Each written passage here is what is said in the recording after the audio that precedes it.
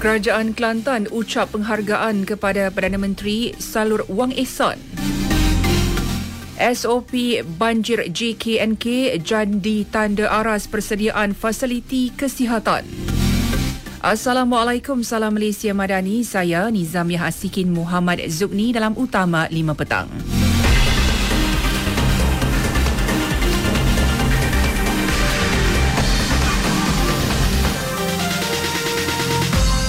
Kerajaan Kelantan merakamkan ucapan penghargaan kepada Perdana Menteri Datuk Seri Anwar Ibrahim atas penyaluran wang ihsan berjumlah RM177.96 juta kepada negeri itu. Menteri Besar Datuk Muhammad Nasruddin Daud berkata, keseluruhan terimaan wang ihsan bagi tahun 2023 kepada Kelantan adalah RM217.96 juta.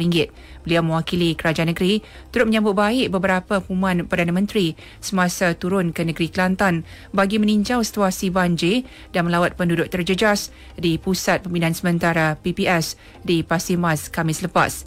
Ia termasuk kelulusan peruntukan segera bagi membina benteng sementara bagi projek pembangunan lembangan sungai bersepadu PLSB Sungai Golok di Rantau Panjang bernilai RM6 juta. Malah proses perolehan bagi 5 projek baharu tebatan banjir di negeri itu bernilai RM910.52 juta akan dimulakan pada 2024. Prosedur operasi standard SOP Jabatan Kesihatan Negeri Kelantan JKNK akan dijadikan penanda aras untuk persediaan fasiliti kesihatan lain bagi menghadapi banjir. Perkara itu dinyatakan Menteri Kesihatan Datuk Seri Dr. Zulkifli Ahmad. SOP itu akan dikembangkan sebagai satu amalan di negeri-negeri terkesan banjir seperti Terengganu, Johor dan Pahang. Katanya JKNK telah menyediakan SOP mengambil kira keadaan sebelum, semasa dan pasca banjir. 4 kumpulan dibentuk merangkumi pasukan kesihatan, perubatan, kesihatan mental dan promosi literasi kesihatan. Dia menyatakan perkara itu kepada pemberita selepas meninjau Pusat Pembinaan Sementara PPS Sekolah Menengah Kebangsaan Baru Pial di Rantau Panjang Pasir Mas. Kerajaan Persekutuan sedia mempertimbang bantuan kepada masjid dan surau yang terjejas banjir meskipun institusi berkenaan terletak bawah bidang kuasa kerajaan negeri. Demikian disuarakan Menteri di Jabatan Perdana Menteri Hal Ehwal Agama Datuk Dr. Muhammad Naim Mokhtar selepas menyampaikan bantuan kepada penduduk terjejas banjir di Masjid Tengku Mahkota Abdullah Jerantut Pahang. Jadi jumlah yang agensi-agensi agama persekutuan membantu pada hari ini lebih kurang dalam 92,000 cash in-kind yang kita bantu, dan agensi-agensi lain seperti Yayasan Taqwa membantu bagi toto dan ada yang bagi kit ibadah macam tabung haji, toto dan lain-lain. Datuk Dr. Muhammad Naim Mokhtar. Bagi mengetahui perkembangan terkini banjir di Kelantan, terus bersama Majidah Ismail. Majidah. Terima kasih, Mia. 11 PPS telah ditutup, menjadikan 27 PPS masih beroperasi setakat jam 4 petang. Jumlah keseluruhan penduduk terjejas banjir di 4 daerah di negeri ini 9,871 orang, membabitkan 3,077 keluarga berbanding 13,520 orang tengah hari tadi. 4 daerah terlibat, Pasir Mas, Kuala Krai Tumpat dan Jeli.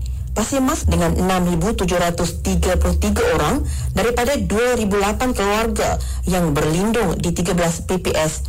Daerah Tumpat juga menunjukkan pengurangan penduduk iaitu 3,066 orang daripada 939 keluarga masih berada di 10 PPS. Sementara di Jeli, 397 orang daripada 100 keluarga masih berada di 2 PPS selepas 1 PPS iaitu SK Bukit Jerin ditutup. Kuala Krai tidak banyak berubah dengan 67 orang daripada 16 keluarga masih berada di 3 PPS. 5 sungai utama dilaporkan masih melepasi paras amaran. Ini termasuk di Kampung Jenuk, Tanah Merah dan Kuala Jambu Tumpat, Sungai Galas dan Sungai Kelantan di Kuala Krai serta Sungai Pergau di Kampung Lawar Jeli. Sekian laporan Majlis Semaaya. Untuk laporan seterusnya kita bersama Ayu untuk perkembangan banjir di Pahang. Baik, Terima kasih Majidah. Setakat pukul 4 petang tadi, seramai 131 penduduk terjejas banjir masih berteduh di 5 PPS. Jumlah itu menurun berbanding 138 orang semalam. Menurut portal info bencana JKM di daerah Maran, seramai 28 orang masih berada di Balai Raya Kampung Baru Pertanian, 41 orang di SK Cenor dan 5 orang di SK Serengkam. Sementara di Bera, seramai 46 orang masih berada di SK Bukit Gemuruh, manakala di Temerloh, 11 penduduk berlindung di SK Temerloh Jaya. Jawatan Kuasa Pengurusan Bencana APM Pahang dalam kenyataannya memaklumkan keadaan akan terus dipantau dari semasa ke semasa. Pusat Kawalan Operasi Bencana juga akan terus diaktifkan secara skeleton di pejabat APM untuk tujuan pemantauan. Sekian laporan Ayu Norehan Saleh untuk perkembangan terkini banjir di Pahang. Seterusnya, rakan saya Nur Ashran Muhammad Nur bersedia untuk melaporkan situasi semasa banjir di Terengganu. Silakan. Baik, terima kasih Ayu. Setakat pukul 4 petang tadi, dua daerah iaitu Dungun dan Kuala Nerus masih terjejas banjir. Secara keseluruhan, seramai 354 penduduk daripada 98 keluarga ditempatkan di 5 PPS. Menurut laporan Sekretariat Jawatan Kuasa Pengurusan Bencana Negeri Terengganu, 348 penduduk daripada 97 keluarga berada di 4 PPS di Dungun yang melibatkan Dewan Serbaguna Kampung Paya Kemudi, Balai Raya Kampung Pinang Baru, Dewan Masjid Serdang dan SK Tanjung Pati. Manakala di Kuala Nerus kekal dengan 6 sekeluarga ditempatkan di PPS Dewan Serbaguna Taman Perumahan Wakaf Tengah. Itu sahaja perkembangan terkini banjir yang dapat saya kongsikan buat masa ini. Kembali bersama Mia di Angkasa Puri. Terima kasih Ashran. Sementara itu, Sekolah Menengah Kebangsaan Mercang PPS terakhir ditutup di daerah Marang. Tinjauan RTM dapati semua penduduk yang terjejas banjir sebelum ini telah pulang ke rumah masing-masing pagi tadi. Bagaimanapun, menurut penghulu Mukim Mercang Adnan Ibrahim, penduduk terus berwaspada memandangkan fasa monsun timur laut belum tamat. Proses kita mengeluarkan mangsa dari rumah tempat-tempat yang banjir yang melibatkan juga banjir temenung yang terlibat yang ada di kawasan Tok Fakir dan juga Pasir Putih. Dan juga membantu kita yang sesi gelombang yang ketiga ini, ATM sendiri daripada Sebang Takir, KM Sebang Takir membantu kita untuk sama-sama kita mengambil mangsa untuk kita tinggal ambil dia dan kita tinggal di SMK Mercang ini. Adnan Ibrahim. Di Thailand, sekurang-kurangnya 12 terkorban akibat banjir besar yang melanda selatan negara itu. Lebih 18,000 keluarga di wilayah Patani, Naratiwat dan Yala masih terjejas. Kementerian Kesihatan Awam melaporkan 8 orang maut di Naratiwat, 3 di Yala dan 1 di Patani. Ketua Pengarah Jabatan Pencegahan dan Pengurangan Bencana Chaiwat Jutarapong dalam kenyataan pula maklumkan pihak berkuasa tempatan telah menghantar kaki tangan dan jentera termasuk pam air dan pengorek kaut hidrolik ke kawasan terjejas. Pegawai juga sedang membuat tinjauan di kawasan yang dilanda banjir untuk menilai kerosakan rumah, infrastruktur dan tanah pertanian. China menggugurkan 9 pegawai tentera daripada Parlimen. Ini termasuk 4 jeneral daripada unit strategik peluru berpandu. Keputusan itu dilaporkan agensi berita Xinhua selepas mesyuarat jawatan kuasa pusat Parti Komunis. Tiada penjelasan mengenai pengguguran pegawai terbabit. Namun dipercayai ada kaitan dengan rombakan besar-besaran susulan pelantikan Menteri Pertahanan yang baharu. Sementara itu, bermula Selasa ini, China akan melonggarkan syarat permohonan visa untuk pelancong dari Amerika Syarikat.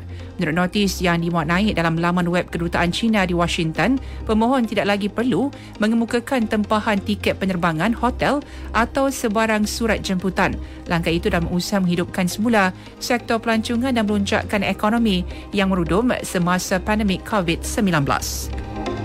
Sukan bola sepak, pemain sayap Muhammad Safawi Rashid akan memberi komitmen terbaik kepada pasukan negara untuk berdepan cabaran Piala Asia 2023 di Doha, Qatar bulan depan. Ia sebagai membalas kepercayaan Ketua Jurulatih Harimau Melaya Kim Panggun yang telah memilihnya ke kejohanan itu. Muhammad Safawi percaya Panggun lebih arif mencatur pemain bagi skuad kebangsaan. Disampaikan tajuk utama sekali lagi. Kerajaan Kelantan ucap penghargaan kepada Perdana Menteri Salwa Wang Ehsan. SOP banjir JKNK jadi tanda aras persediaan fasiliti kesihatan. Sekian berita yang disunting oleh Muhammad Fadli Osman dari Pusat Berita RTM. Ayuh beriakan Majlis Pelancaran Pangkalan Data Utama Padu di Pusat Konvensyen Antarabangsa Putrajaya Selasa ini pukul 9 pagi. Assalamualaikum dan salam Malaysia Madani.